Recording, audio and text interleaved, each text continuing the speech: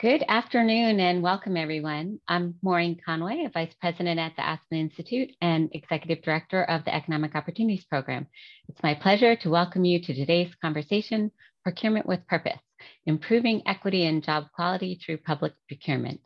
This conversation is part of the Economic Opportunities Program ongoing Opportunity in America discussion series, in which we explore the state of economic opportunity in the United States, the challenges workers, businesses, and communities face, and ideas for change. We're grateful to Prudential Financial, Walmart, the Cerdna Foundation, the W.K. Kellogg Foundation, Bloomberg, and the MasterCard Center for Inclusive Growth for their support of this series. In today's discussion, we'll be discussing the opportunities and challenges of using public procurement to improve jobs and race and gender equity.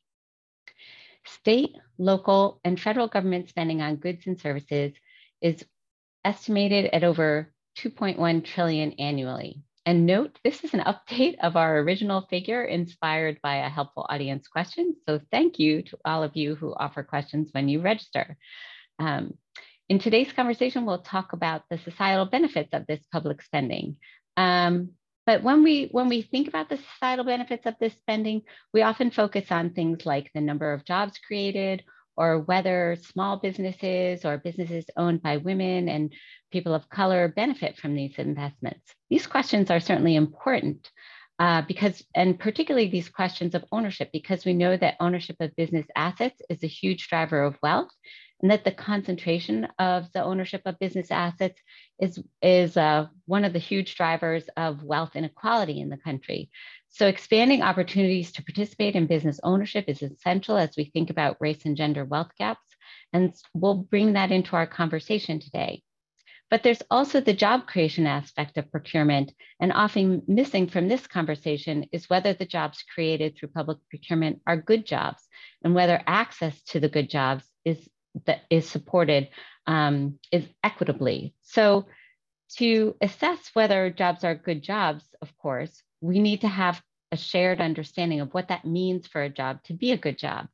And I just want to note briefly that recently, in partnership with the Families and Workers Fund, the Aspen Institute Economic Opportunities Program released a definition of good jobs. And this statement was based on a review of over 20 good jobs framework, of focus groups with workers and with business, and input and consultation with a broad stakeholder group. We were really trying to think about what's a broad overarching definition that can be shared across many stakeholders.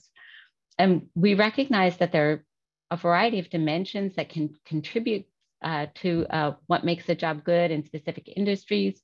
But there were really three core pillars that remained consistent across all of these frameworks and all of these stakeholder groups.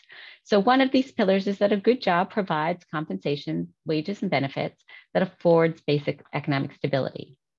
The second one is a good job offers opportunities for growth, to learn new skills, to advance to more challenging positions, to increase earnings, to build wealth. And the third pillar was that a good job has a culture of equity and respect, that workers' race, ethnicity, gender identity, religion, or other demographic characteristics do not influence their access to opportunity for employment or advancement, that the work of all workers is valued and respected, that workers' ideas and concerns are heard and responded to, that there are systems that encourage mutual trust and mutual accountability within the workplace. So these were really the three pillars that were pretty consistent. They might be framed different ways and use different words, but those three concepts were really pretty consistent across the definitions and really felt right to our stakeholder groups. So while many may find this to be a reasonable characterization of a good job, we also know that many jobs today would not meet this standard. In 2019, scholars at the Brookings Institute found that more than 53 million adults, roughly 30% of the workforce, earn low hourly wages. In the midst of record levels of quitting that some have termed the Great Resignation, the Pew Research Center reported that the top three reasons cited by workers for leaving their jobs were low pay, but also no opportunities for advancement, and that they felt and the third was that they felt disrespected at work.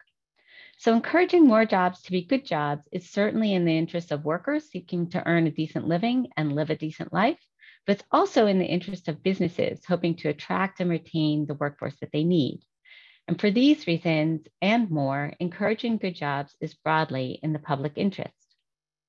The idea of using public procurement to advance job quality has its antagonists, though, who might argue that the government's role in procurement is simply to get the best deal for the taxpayers. But that view of a good deal ignores a range of other costs that the government may accrue if the well-being of workers providing the goods and services that they're contracting for is not considered. Most obvious is that workers who do not earn enough are likely to have to rely on other public benefits such as food stamps, housing, earned income tax credit. So there's a pay me now or pay me later aspect. But there is also a cost in the quality of the goods and services received when worker well-being is not considered. Workers who are underpaid, lack benefits, don't receive adequate training, or suffer from other job quality deficiencies are likely to quit, contributing to high turnover, maybe less productive.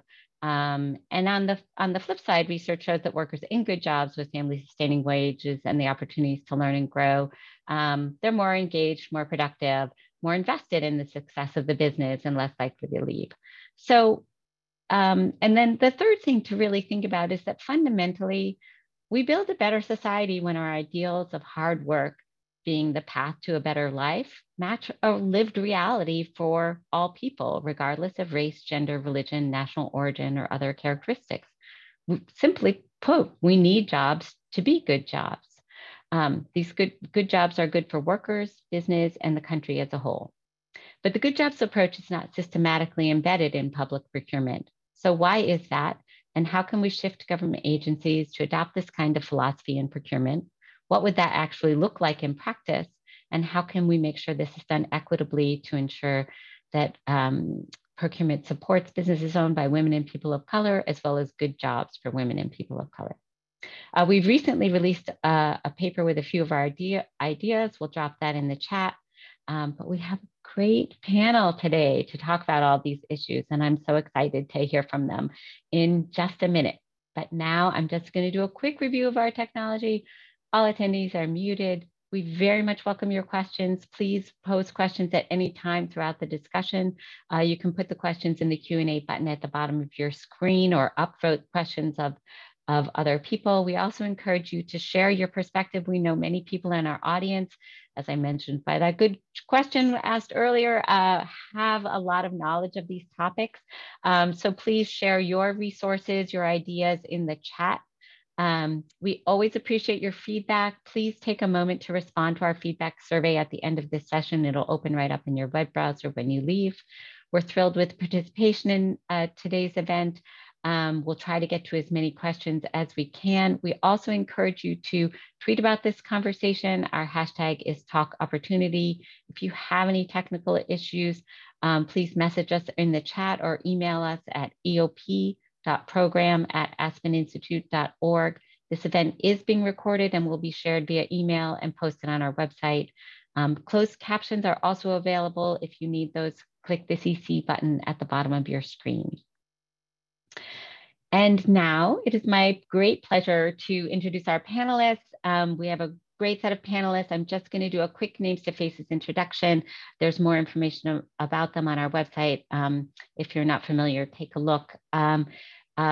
But just quickly with us today, we have Amy Saxton, Vice President of Program Development, the James Irvine Foundation, Paige Shevlin, Strategic Advisor for Infrastructure Workforce Development in the Office of the Secretary at the U.S. Department of Transportation, Tommy Smith, Manager of Economic Impact and Impact Spending at Kaiser Permanente. And we're so glad to have Nancy Marshall-Genzer, correspondent at Marketplace, with us today to moderate today's conversation. Nancy, let me turn it over to you. Thank you. Absolutely. Thanks, Maureen.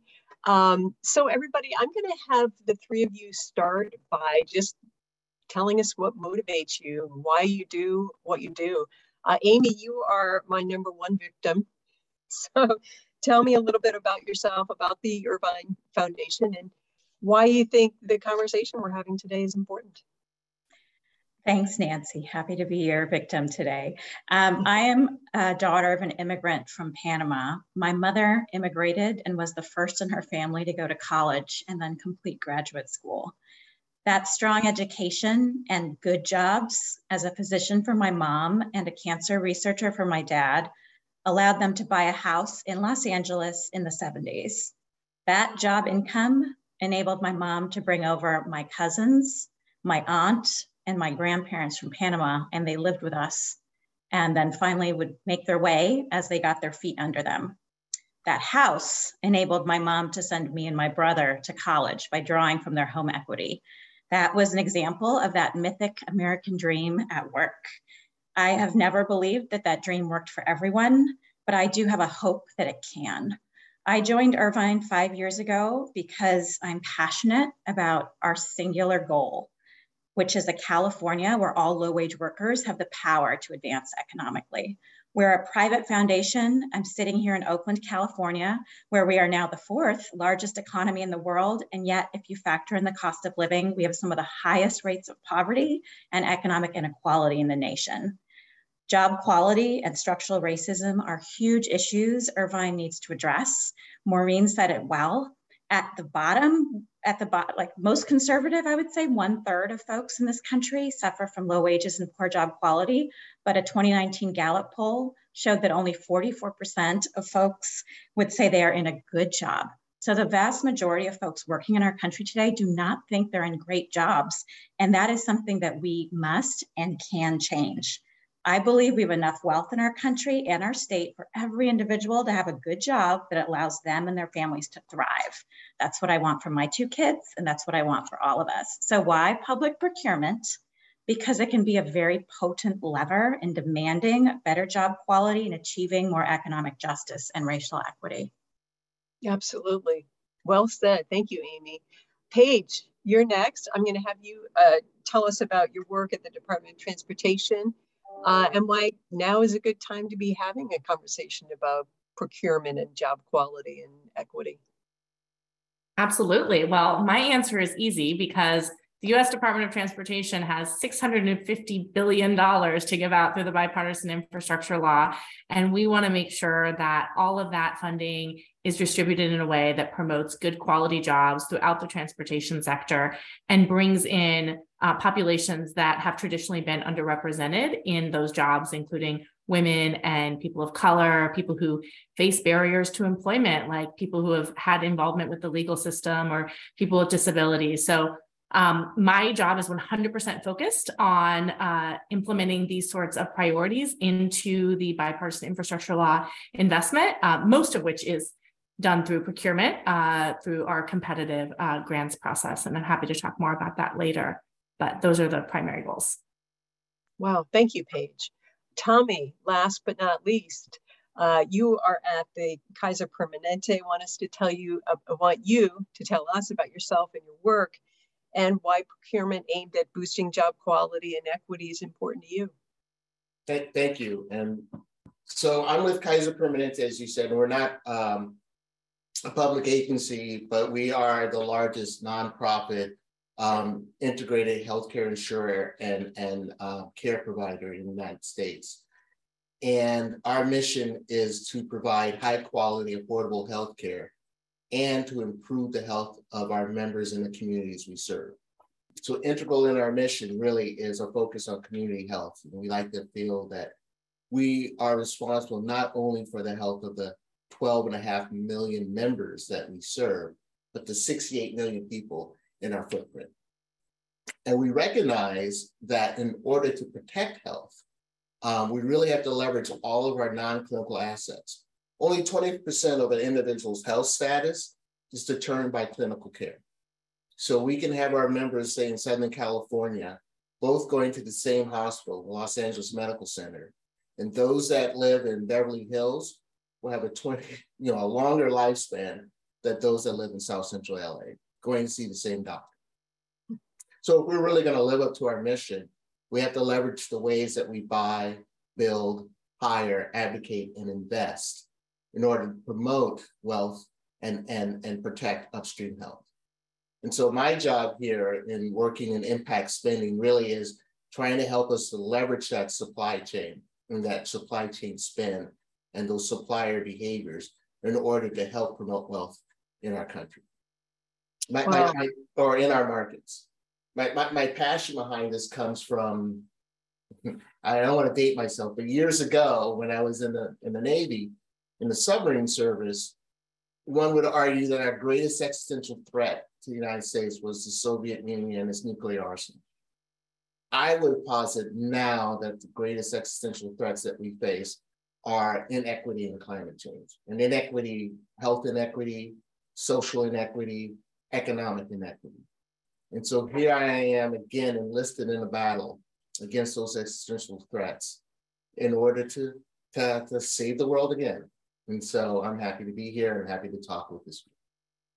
And we're going to have you share some of your battle plans with us in a little bit. But right now, Paige, I have a question for you. I want you to talk about some of the concrete steps the DOT and the administration are taking to promote good jobs and equity in procurement. Absolutely. Yeah. So we have, there's a couple of different types of funding that we have, like all agencies. We have our formula funding that goes directly to transportation entities, to states, to port authorities, to transit entities. And then we have our competitive grants. And of that $650 billion that I mentioned, we have $125 billion to award through competitive grants. And we have made the decision for the first time to put job quality and workforce development into our criteria for all the competitive grants that the U.S. Department of Transportation is putting out. And that means that typically in these grants, there are, 4 or 5 different criteria. Sometimes there's as many as 8. But one of those criteria will be around job quality and workforce. And very specifically, what we want to see from applicants is really not that different than the Aspen Job Quality Framework that Maureen was talking about. Our goals are threefold, again, very similar. One is how are the transportation entities planning to create good paying jobs with free and fair choice to join a union? And then second, how are they expanding high quality training and education programs with a focus on underserved communities? So that's kind of similar to that mobility piece. And then how are they implementing policies that will promote the hiring and retention of underrepresented workers? And all 3 of those components are extremely important. We actually just put out a checklist for potential applicants on how to create strong workforce and labor plans. And we did that because we really wanted to emphasize those 3 components all coming together. And I would really spotlight that last one, which I think is, again, similar to in the Aspen framework, this piece around, equity. We can build lots of workforce programs, but we have to change the way that we hire and retain people in the transportation industry. Otherwise, we're going to continue to see the same results that we have now. What are the results that we have now? We have a disproportionately white male workforce, and the jobs that do have more people of color and women tend to be the lower paying jobs, right? Jobs like, for example, in, airport concessions, jobs in, transit bus drivers, for example. So we have a lot of work to do, both on making sure that we are opening up access to those higher quality jobs, and then also raising the quality level of some of those lower paying jobs. That's great. And 125 billion, that's a good chunk of change to be spending. Tommy, about those battle plans, I know that obviously Kaiser Permanente is, not a government organization, but I think the government could learn a bit from what you're doing. If you can talk about your philosophy behind government when it comes to promoting good jobs, and how you put that into practice, and this is also has to be good for the bottom line, right? Not just good for society. Sure, and we like the government and I would say educational institutions, higher educational institutions, what you call anchor institutions, and so. And I think of the analogy of when Amazon was looking for their second headquarters, and it kind of demonstrates how private capital can go anywhere, it needs to for whatever reason. But the University of California, Berkeley down the road, the Oakland Medical Center, the city of Oakland government aren't going anywhere. So there's an enlightened self-interest to really, leverage the way that you spend, you hire, that you build, all of those operational assets and leverage them in order to support those communities in which you're anchored in. And so we, as a large hirer, a large purchaser, a large real estate holder, and just as a part of the community, really look to make sure that our spending decisions are environmentally sound, economically viable, and socially equitable. And so, that's our philosophy, really, is to be a good community anchor. And it does help our bottom line. We're in the business of insurance. And like any insurance company, you want to make sure that people buy the product and not need it. And so we're about preventative health. And preventative health happens outside of the four walls. It's making sure that folks have enough and have the wherewithal to afford healthy food, to afford suitable housing, to have the time for active living, for exercise, and all those other things that keeps people healthy. And so that's our philosophy. It really is around community health and closing those health wealth gaps. And so we have a very strong philanthropic arm, our community health program, which are great partners in the work that I do. But we also look at, how do we spend, not just how do we give, but how do we spend, and how do we do our operations in a way that is a benefit to that community and ultimately to us, because we reside in our anchors within the community. Huh. So healthier people, less healthcare needed. That makes a lot of sense. Amy, your turn. Obviously, you've thought a lot about this. So how would you define equitable and inclusive procurement, and what are some strategies and principles that you have identified that need to be in place before that can actually happen? I'll build on what Paige and Tommy just said. I define equitable procurement as contracting and purchasing that attends to multiple aims, not just lowest cost. It attends to who are the business owners and the workers, and especially are they Black, Indigenous, people of color, or others who are often excluded. 2, it attends to the job how well does this business actually demonstrate quality job outcomes, not profess or announce, but demonstrate quality job outcomes, especially for women and people of color. And I originally thought this might be out of scope for today, but I'm delighted by what Tommy said earlier. I also think it attends to the planet. How well does this business demonstrate practices that leave the planet healthy and more resilient? To me, there's 4 principles that underpin that and really allow that to flourish. 1 is equity, attending to equity in all forms throughout, all the time. The second is simplicity. I think the procurement paper that Aspen has drafted conveys this principle really well. And full disclosure, Irvine was a funder of that effort. But data that better informs procurement decision needs to be readily available, practical to collect, and meaningful. And it's one of those places where I think we really can't let the perfect be the enemy of the good enough.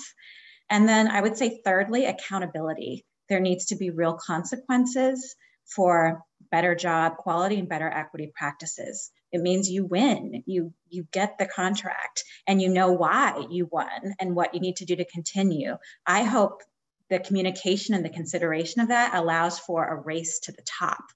And then lastly, this is probably the most important principle in my view, and it's a value of Irvine's, is humility, which really means how do we listen to low-wage workers who are going to best understand what they need and what they can offer, and where we can create more dignified, sustainable, humane work that also advances the bottom line of the company.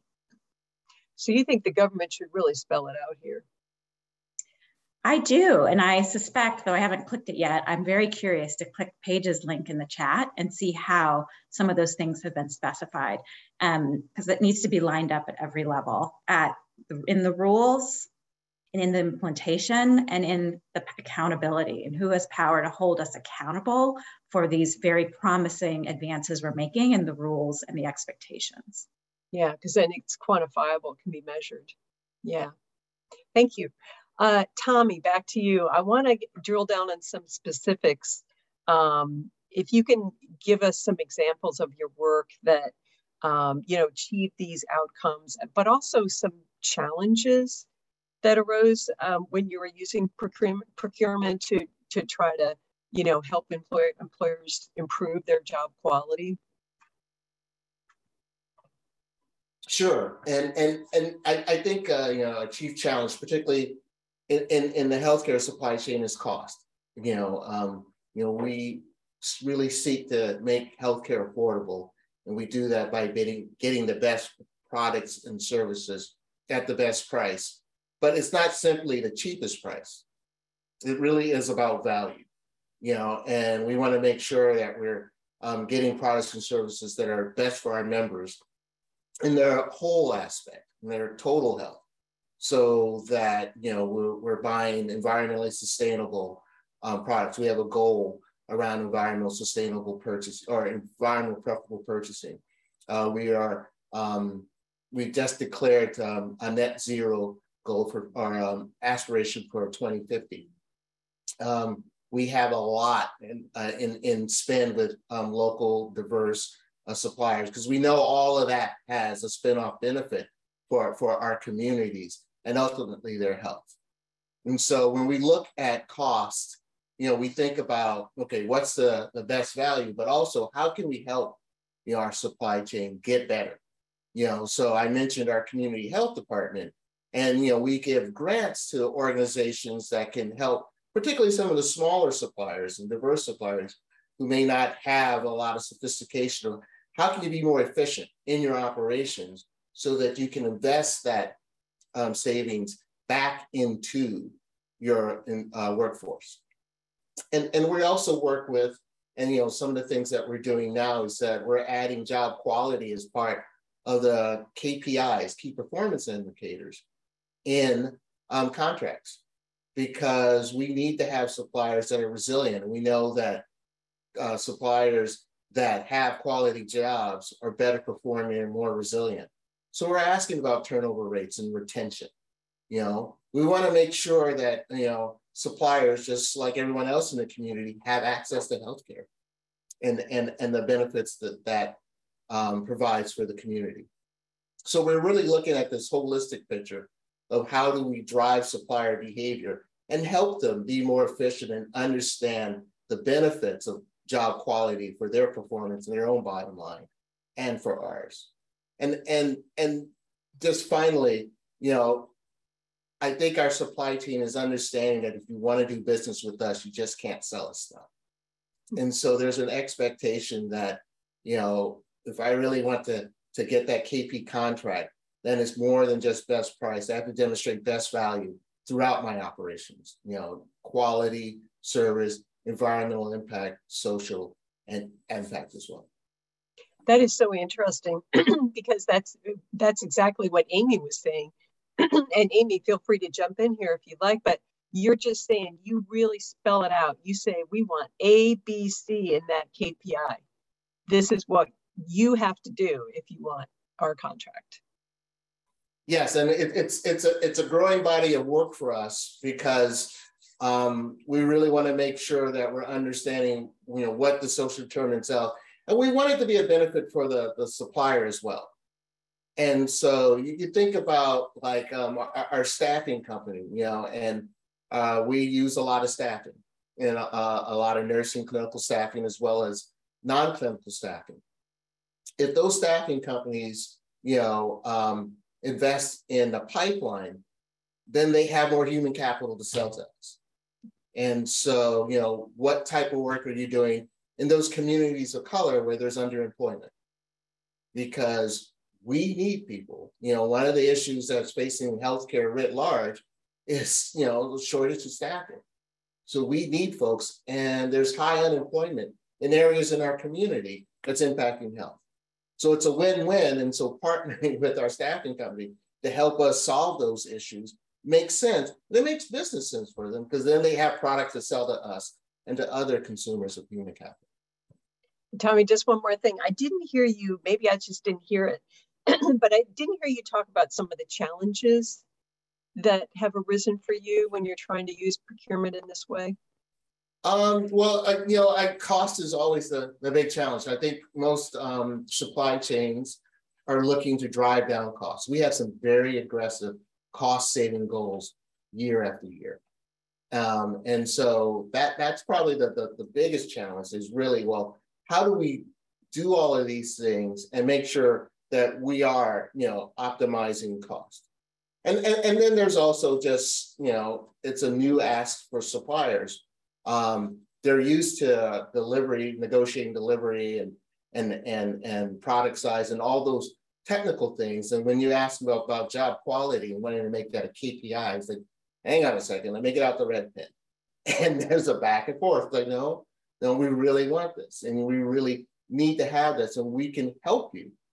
And so sometimes it's not just simply, we're going to put it in your contract, but let's sit down and let's figure out how we can work together and then set up metrics that make sense and then demonstrate to your shareholders and stockholders and stakeholders how this brings value to you as well as to the communities that we serve. Yeah, because they are interested in the bottom line, aren't they? Yes. Yes. Amy, want to learn a little bit from you, from your work at the foundation. What have you learned about the challenges of shifting employer and business practices to support good jobs and equity? And what does it take to make that happen in your experience? Well, one, I'm just so inspired by the work Tommy is doing at Kaiser. So thank you so much. And I'm learning a lot from you. Why did we come to focus on employers and shifting their practices? It's a really simple answer. Employers have an enormous influence on the work and daily work experience of about a third of low-wage workers. A third of workers in this country who are low-wage workers. In California, that translates to 4.3 million people. And we also believe and have evidence, as Tommy was describing very eloquently, that companies can make different choices and reap a profit. And you see this from companies in the exact same sector and geography. So we invested in a study, for example, by an organization called the Shift Project. It was out of Berkeley, now it's out of Harvard. And it was about retail because such disproportionate numbers of low-wage workers are in the retail sector. And what you see is very profitable companies with a completely different worker experience. When you go to Trader Joe's, you feel the happiness of the workers. In-N-Out, it's a totally different experience than the way workers are treated in terms of wages, benefits, advancement opportunities, dignity, scheduling predictability than when you're at a dollar store, for example. There's a report on that. If folks are interested, I'm happy to share it. So there's enormous influence and it's possible to do something different that values workers and advances the bottom line, period. So what does it take? This is a very complicated question that I'm trying to boil down into like 90 seconds. In my opinion, what it takes is employer motivation, employer know-how, and a more conducive environment that really helps employers with the motivation and know-how. Let me actually start very briefly with the last one. I tend to believe that many people are good, well-intended folks who are making reasonable decisions in whatever systemic context they're in. So how do we improve the environment to have more job quality, more equity? One example, small businesses that are BIPOC owned have a lack of access to capital. We did a study about half of these businesses in LA would say we don't even have a formal banking relationship. So how could they be positioned to take on big infrastructure contracts where oftentimes they're floating payroll until they're reimbursed and they don't have that access to capital to do that. So there needs to be different financial mechanisms. And a lot of folks have thought about this and there are examples of this, but there are really practical, pragmatic things we can do to make the environment more conducive so that employers can feel the motivation and have the know-how to take advantage of some of these opportunities. The second thing I would offer is power. We can use carrots and sticks to increase that motivation. Now, let me be really clear. There are those good-willed, really committed actors. I think that's most folks. For them, there can be some carrots, like I said, capital for small business that can build in incentives and technical assistance for job quality. Irvine's made some investments in that front. A second is sticks. I want to recognize that there are employers whose business models are predicated on wage theft, on extracting from the planet and from people. Now, for those actors, you need better enforcement of labor laws and more demands made by organized workers who have power to actually force change. Let me end with employer know-how. There's such a potent opportunity right now. Companies have an opportunity to listen and share power with their low-wage workers. There's a wealth of ideas and experiences for how to improve the bottom line while increasing quality. We've invested in this. I can put the link in the chat, an organization called Talent Rewire that actually published a toolkit on how can companies right now set up the conditions to listen to their frontline and entry-level workers and engage them as partners. So to bring it back to today's topic, I see inclusive equitable procurement as a real carrot that helps increase the motivation and hold employers accountable for outcomes. It's very exciting. And Amy, I just have a little follow-up. Does this have to cost more? I mean, you were just saying one thing they can do is just listen to their workers. That doesn't cost anything. Does this have to cost more?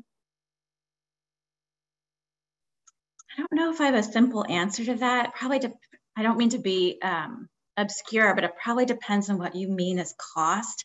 Like I will say some of the things that have unlocked the motivation for Irvine to do more on racial equity has cost more in terms of time devoted to really understanding history of racism and how that is baked into some of our systems and prevents certain populations from advancing economically. So there has been a lot of emotional labor and effort and time spent that could have been spent on other things. But to me, it's critical to spend the time and effort to build the motivation and shared alignment and understanding that then allows sustained change to happen, if that makes sense. I hope I'm answering your question, Nancy. Yeah. Anybody else want to say anything about that? Does it have to cost more? You know, one of the things about costs and you know, for us, we think about brand equity. And so I'm gonna speak for myself, but I think our organization would be really reticent to work with a supplier that was a bad actor in the marketplace, because then that would reflect badly or could reflect badly on us. And so, you know, and we need to protect in our own workforce, we have practices that provide job quality. And how bad would that be if, you know, in our supply chain, folks who are coming in and supplementing our operations didn't also share that quality, and how that would affect our brand equity.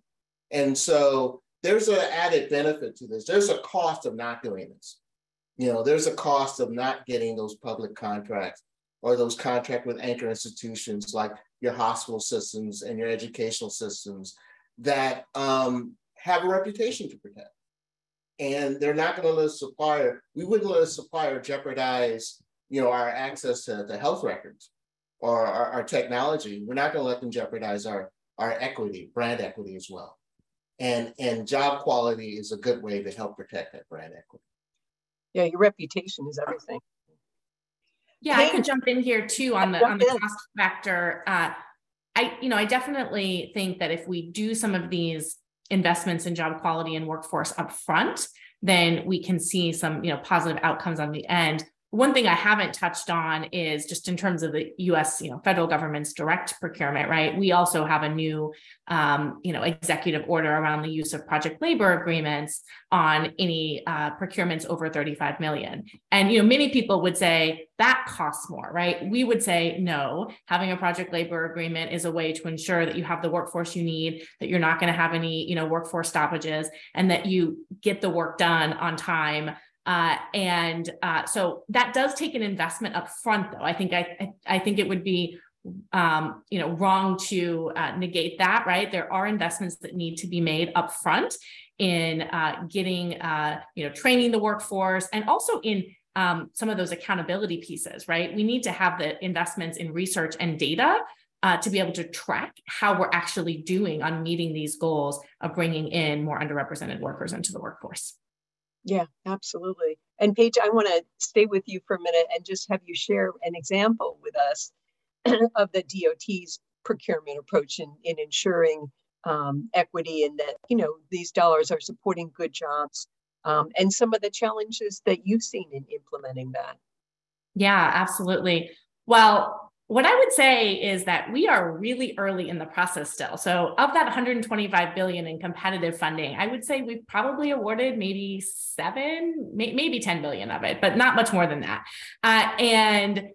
We are seeing that in those funds that we are awarding, every time we put out a grant, there are more and more winners that had really strong workforce and labor plans as a part of their application. We are seeing a lot more transportation entities that are taking on the use of local and economic hiring preferences.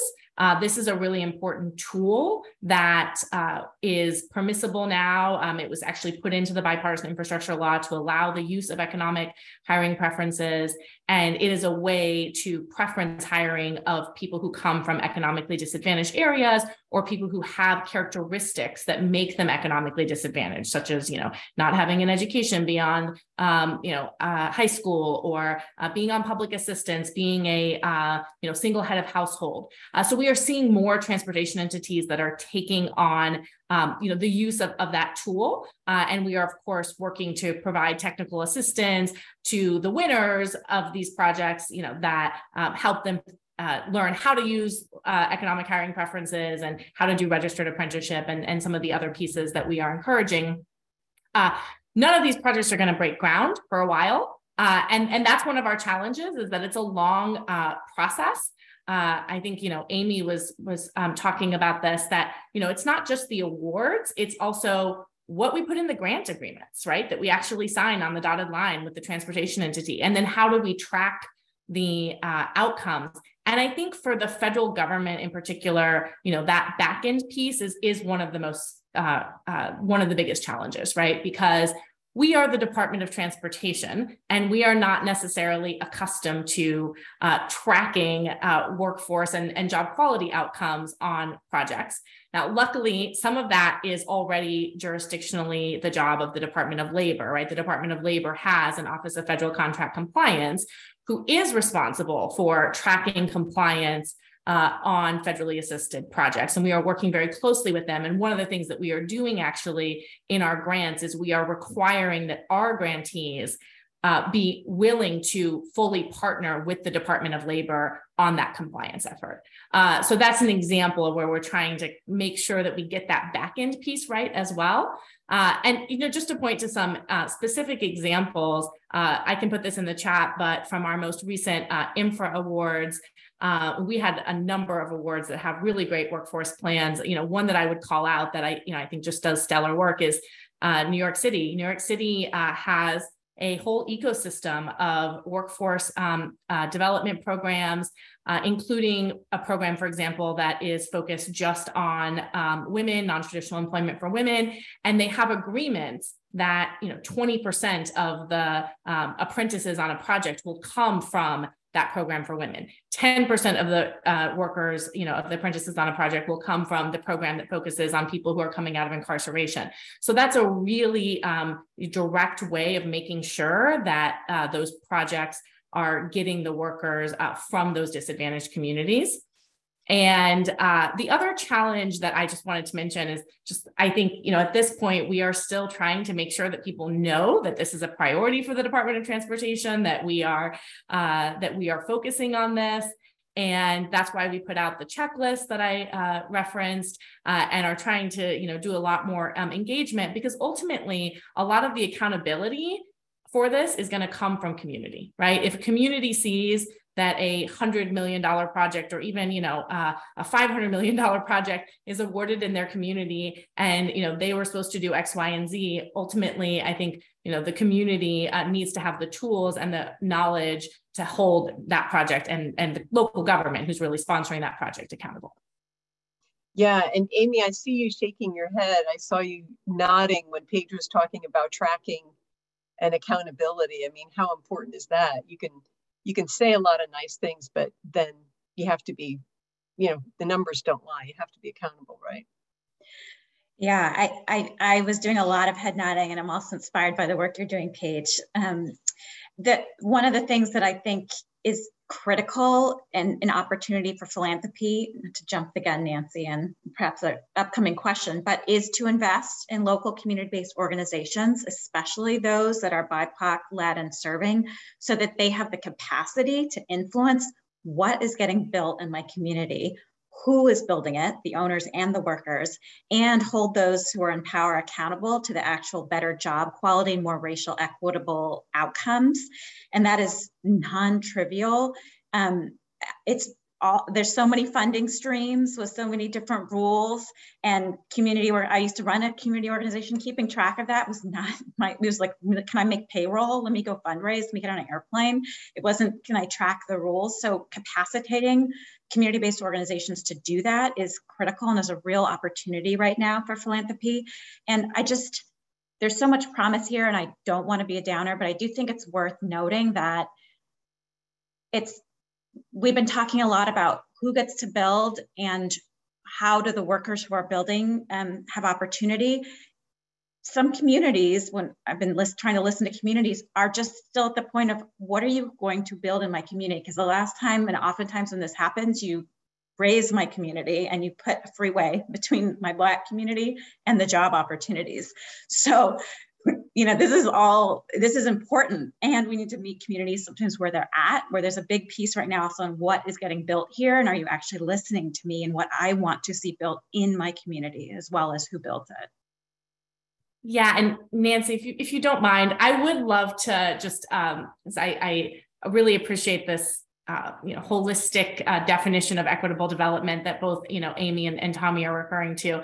And so I do want to go outside of my lane a little bit and just, say that for DOT procurement overall, we have really, 4 top priorities, right? Number one, most important, is safety, right? And procuring so that the projects that are being built that we have safe roads, and that, people are not getting, for example, killed in crosswalks. So that is, top priority.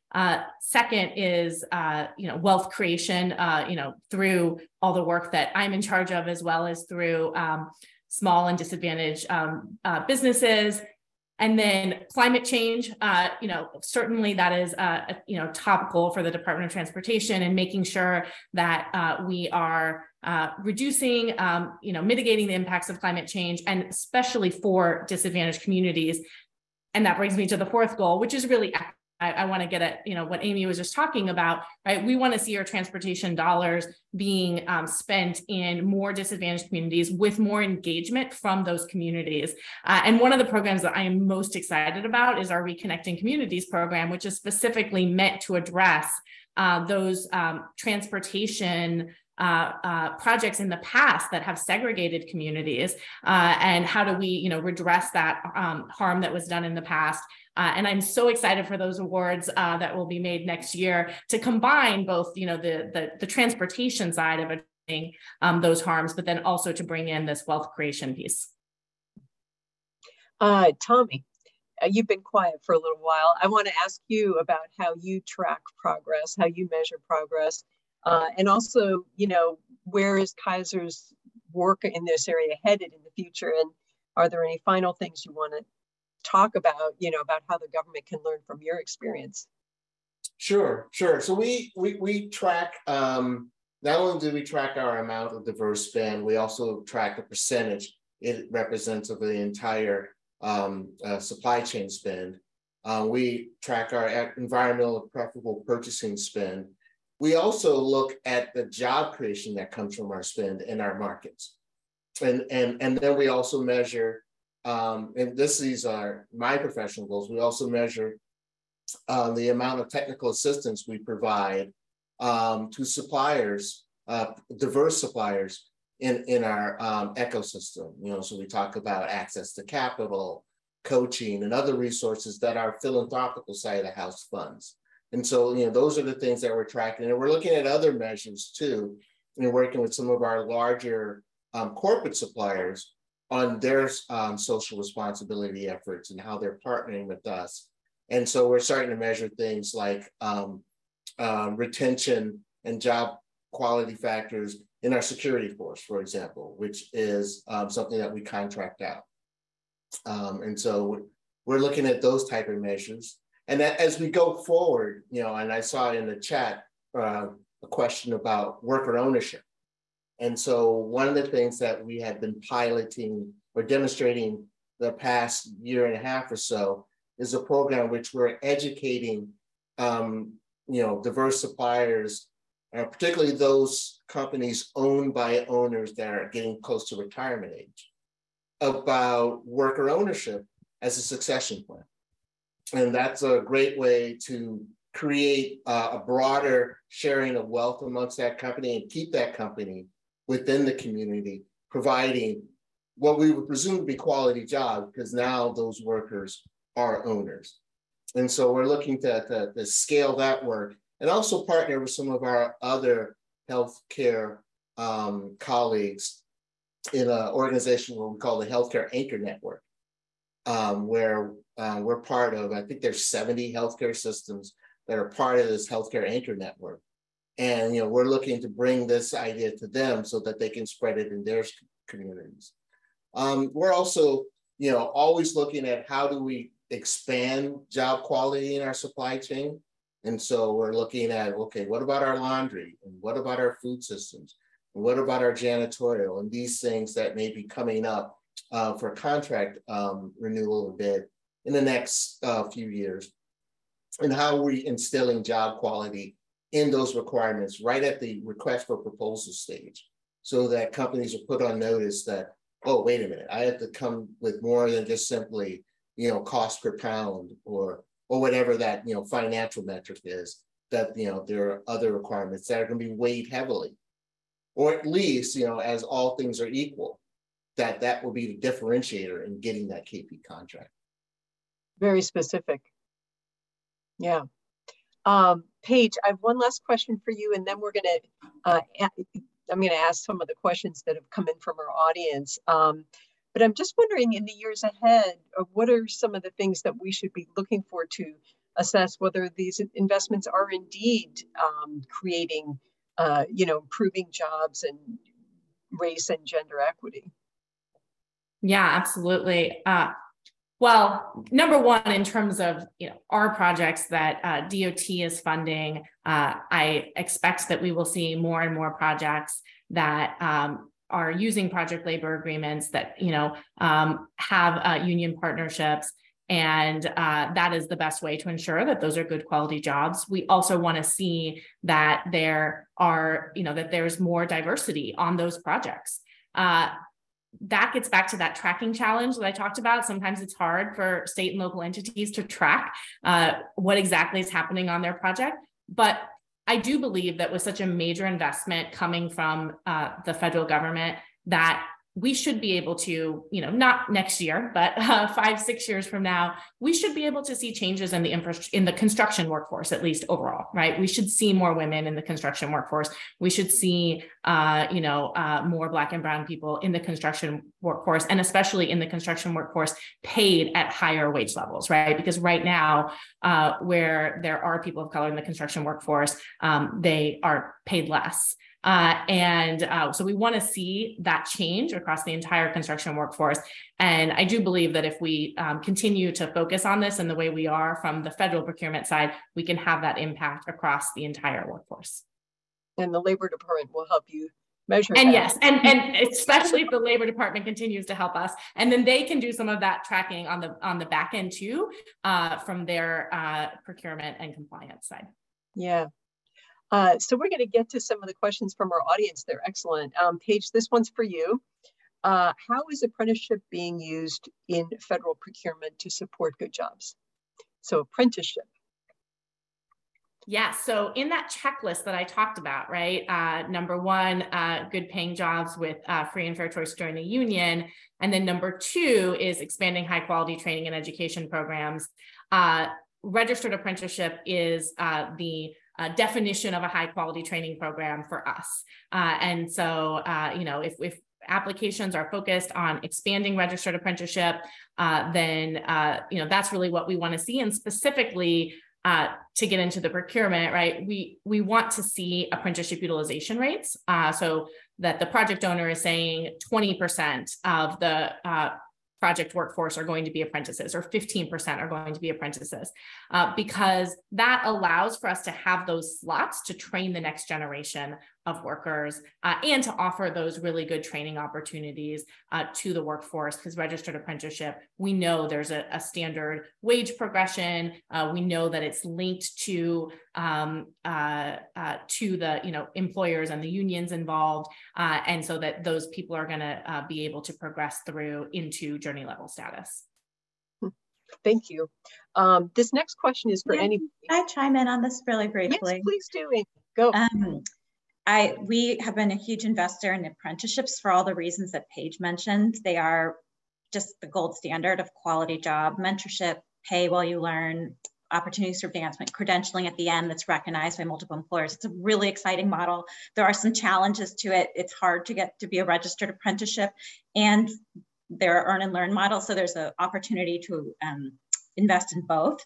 I would point out that when I was coming up to speed in this space, I have still a long way to go, but it was hard for me to understand, how does all this fit together? What does it mean if I'm a low wage worker and I'm supposed to become a pre-apprentice, then an apprentice, and then a journeyman, and then with whom? And do I even trust my local union? They might not have been doing me right, perhaps historically, or I don't see a lot of people who look like me in that union.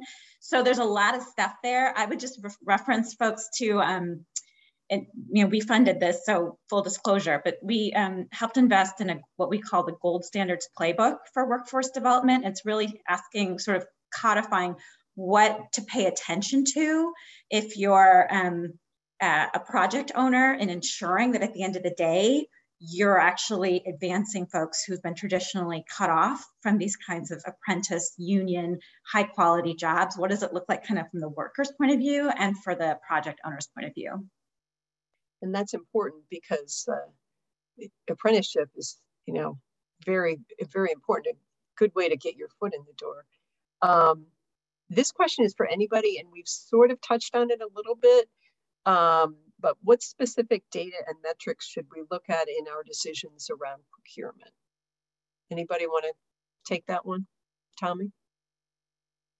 What specific data and metrics should we look at in our decisions around procurement is the question. Sure, and so we always start with the kind of, and there's an acronym I'm going to mess up, but the words of it are assurance of supply, quality,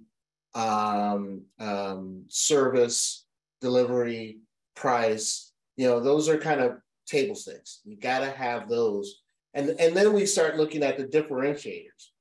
And so many companies, because we buy a lot and we buy in large volumes, it's really difficult for a company to kind of distinguish themselves.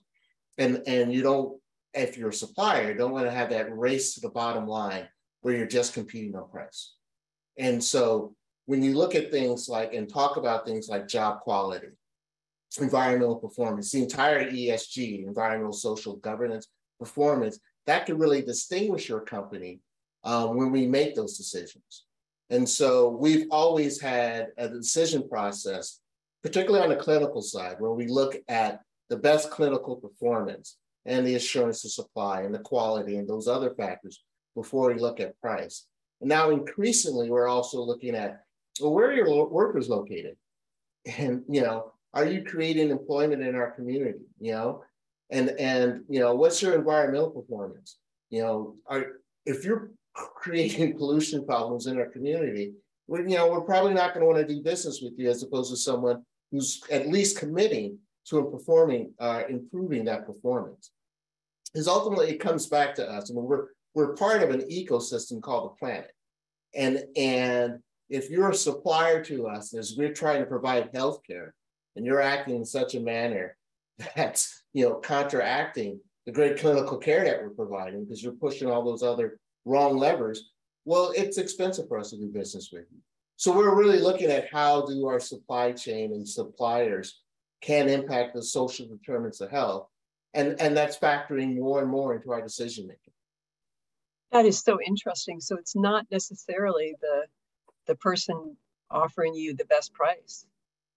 Well, and let me be clear, we do make sure that we're trying to keep healthcare affordable. So, yes, affordability is very important. But it could be a distinguishing factor, all things being equal, particularly your price, that one company that's performing better environmentally and socially will be the one that will partner. And Tommy, there's a question specifically for you, and it's about how employee ownership fits within equitable procurement.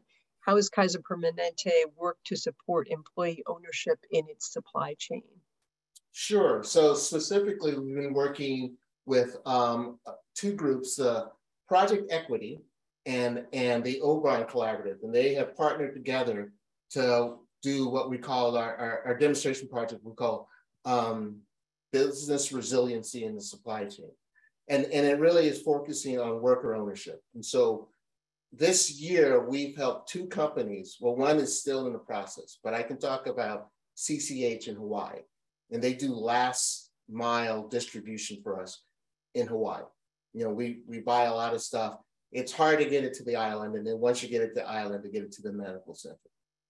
This company has been a diverse owned company, African-American owned company, that's been a supplier to us in Hawaii for years. And Nick Smallwood, the owner, is starting, at retirement age, and he's always had a goal of selling the company to his employees. And so we were able to help him do that. And so now going from this one diverse supplier to 70, diverse owners of this last mile distribution company, and making sure that they're supported and maintaining their business in our supply chain. And we're looking to do that with other companies as well. And so that's like one really specific example of how we're looking at employee ownership as a model of supply chain resilience, wealth creation, and maintaining supplier diversity status within our supply chain. Thank you. That's a wonderful specific example. People can really relate to that.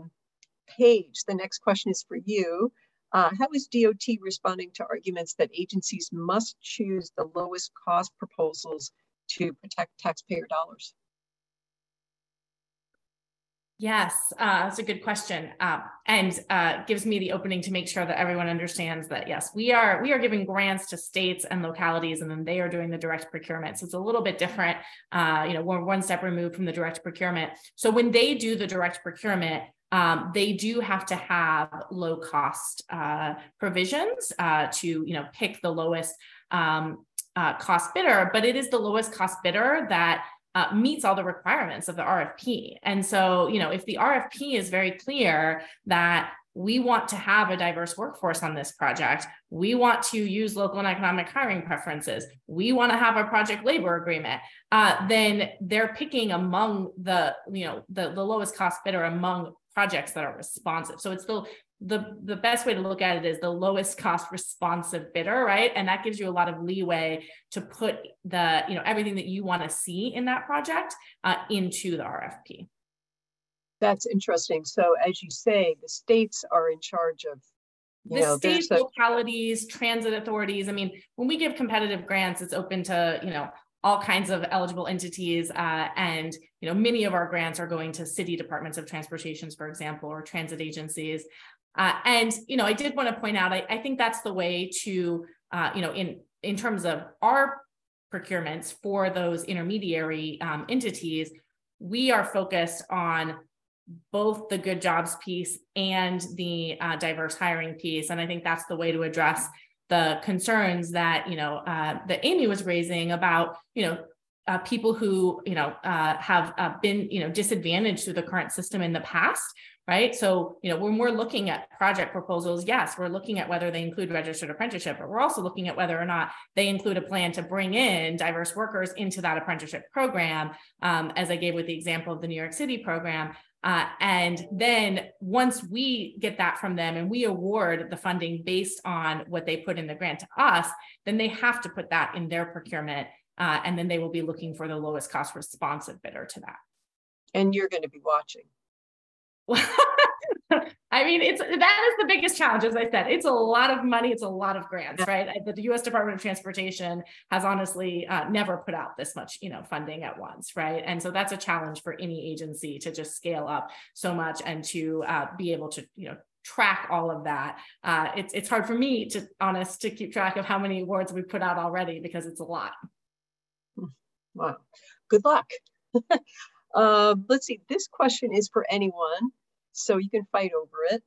How does supporting workers to join unions and union contractors fit in today's conversation?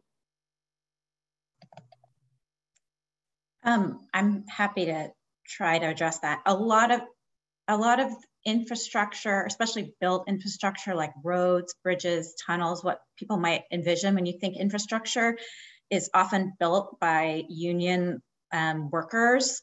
You know, the trades is what it's often colloquially referred to: carpenters, electricians, etc.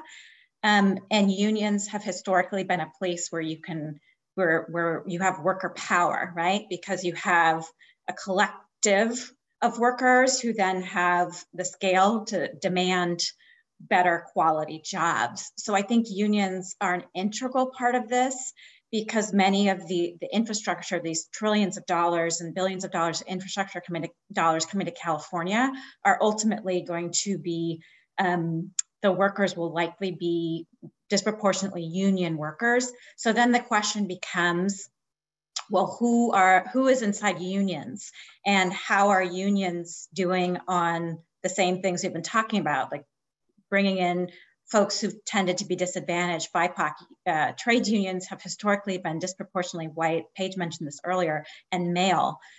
It's why Irvine, we've been investing in models that do pre-apprenticeship to support workers to have the kinds of skills that allows them to even get in the door with a union, like focused on women and people of color. One of those in California is called WINTER, Women in Infrastructure and Technology.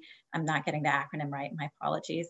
But they focus on women and people of color having in construction jobs specifically. It's a big gap. It's really important. We're also investing in how do unions partner more deeply and authentically with community-based organizations who have the trust of their residents, particularly residents of color, to also understand where the unions need to change internally in order to recruit, retain, and advance people of color, assuming they have a commitment to doing so. So unions are very integral to this conversation and a key player. Yeah, if I could add on to that, definitely unions are extremely important, and you know, it is not a secret, and you know, something that we are proud of in the Biden-Harris administration, that you know, we want the bipartisan infrastructure law to create more union jobs. And what I said about the construction industry being disproportionately male and white was about the industry as a whole. The best evidence that we have is actually that unions are that projects that are union projects are more diverse than non-union projects. It's a challenge across the entire industry, and we also want to make sure we are approaching these twin goals of having a good paying jobs that offer benefits and are safe, and also having the diversity. And I just don't see how we get to that without unions, right? So I think we have to continue to move forward with encouraging these jobs to give workers bargaining power, and then also work with unions, as Amy was saying, to make this workforce more diverse, both through pre-apprenticeship programs and these sorts of collective bargaining agreements that go beyond the traditional project labor agreement and are what some people would call community benefits agreements or community workforce agreements, where the agreement spells out how that is going to benefit the community overall, and specifically how it's going to benefit the underrepresented communities. And I completely agree too that we have a lot of work to do in increasing partnership between unions and community-based organizations. I think there's a lot of value for philanthropy and other stakeholders in helping to do that. And this question touches on something that we've already talked about a little bit, but how do you actually validate what businesses tell you about their job quality? Anybody want to tackle that one? Well, if it's a part of their KPIs, you're meeting with them quarterly, and you're looking at it just like you're looking at delivery rate and invoicing and all those issues. And so it's how you manage the contract, and building it into the contract. It becomes a data point that you just look at every quarter, and they have to report, progress or otherwise could, sometimes with some contracts write you a check because you're not in their KPIs. And do you, not you personally, but does Kaiser ever go out and visit a job site and just try to verify that they're doing what they say they're doing? For all types of products and services, particularly in healthcare, because it's so essential that we get the product and get it on time, and that suppliers are living up to their contract terms. And so we engage in whatever type of contract compliance validation is necessary to make sure that people are living up to what they agreed to provide us, so that we can serve our members. Nancy, I'd love to add to this. I really appreciate what's happening at Kaiser on this front. I think that there's momentum, which is really exciting. First of all, how does one verify job quality more broadly across the sector or the country? There isn't an accepted definition, but I think we're making a lot of progress there. Maureen referenced earlier the work of the Family and Workers Fund to sort of align on a definition of job quality. Just what even is it? And how do we measure it? There's work now happening around a job quality measurement tool. And then how does that become consequential? I think that's the key question, is how does it become consequential? And that happens, I think, inside some of the procurement systems and organizations like Kaiser. And I would hope that there's an opportunity in the S of the ESG metrics, that there becomes more of a commonly accepted approach to looking at this. So there's also leverage from investors. We are going to invest or not invest based on what we understand to be the job quality offered by employers.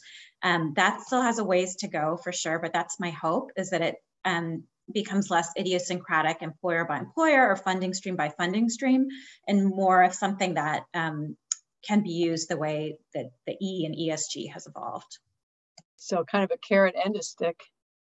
I think we have time for one last question, which is, why does the government continue to fail to meet many of the procurement goals around supporting small businesses and those owned by women and people of color?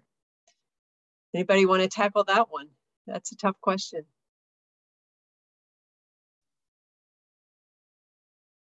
Paige? I'll just sorry, Amy? Go ahead, Paige. It was directed towards the government. You should start. Yeah, I will try and give an answer that's maybe a little bit too vague, but I think we were lucky with the bipartisan infrastructure law that they did a lot of clarification, for example, around the use of local and economic hiring preferences, which addresses how we can have workforce goals for underrepresented communities. I don't think there has been the same sort of type of clarity for small and disadvantaged businesses.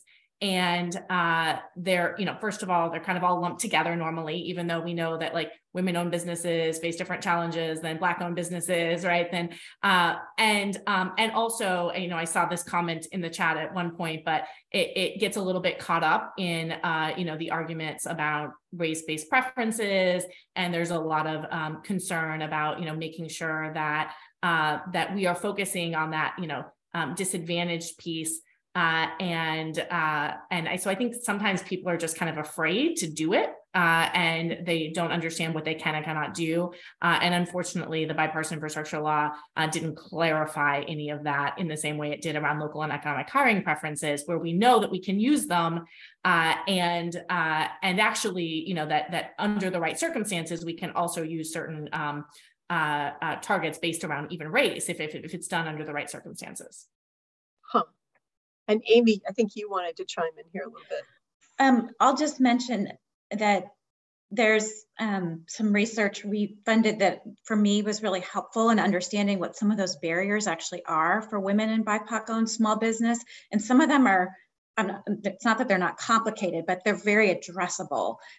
So we can perhaps put in the chat, it's a bit of a dense report, just full disclosure, it's dense, but it offers sort of what do business owners who are BIPOC or women-led say is preventing them from being able to access some of these big infrastructure contracts. The second thing I would point out is, again, there's also that to me gives recommendations for making the environment more equitable and more hospitable to employers, doing different things. The second thing I'd point people to are an equity and infrastructure project that we've been honored to be a part of, where large public agencies across the country are committing to increase the number, size, and proportion of their contracts that go to businesses that have historically been excluded. And that's an opportunity sort of to publicly proclaim what they intend to do and then share practices with each other and report back and increase, hopefully, accountability for making some of those changes. And there's 3 in California who've committed to the pledge, but there's also others across the nation. I think that's just a really exciting development to watch. And that's another way of looking at it is, well, what are the requirements? Yeah, that's helpful. Thank you, everybody. This was really fun. I learned a lot. Thank you. Yeah, well, thank you all. This was fantastic. And yeah, you guys got a lot in a short amount of time. I just want to mention for our audience's benefits, our speakers today have been a wealth not only of knowledge and insights, but also of references to reports and things that could be useful to the audience. So we will try to curate a list of those for everybody and include it in our wrap-up email about this event. So so stay tuned for that if you didn't manage to write down all of those reports. So we'll try to share those out in that way as well.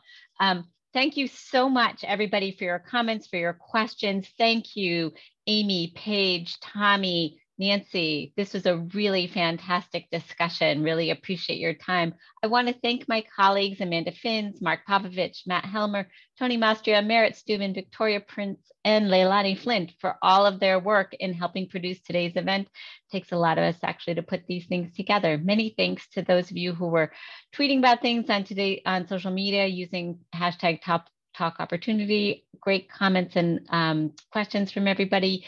Please, again, do take a moment to respond to our feedback survey. Please join us January 19th for Economics Reimagined, a discussion on building a human rights economy. But this is it for 2022 from us. So thank you all for being with us. It was great. Happy holidays, and hope to see you all in the new year. Thanks, everybody.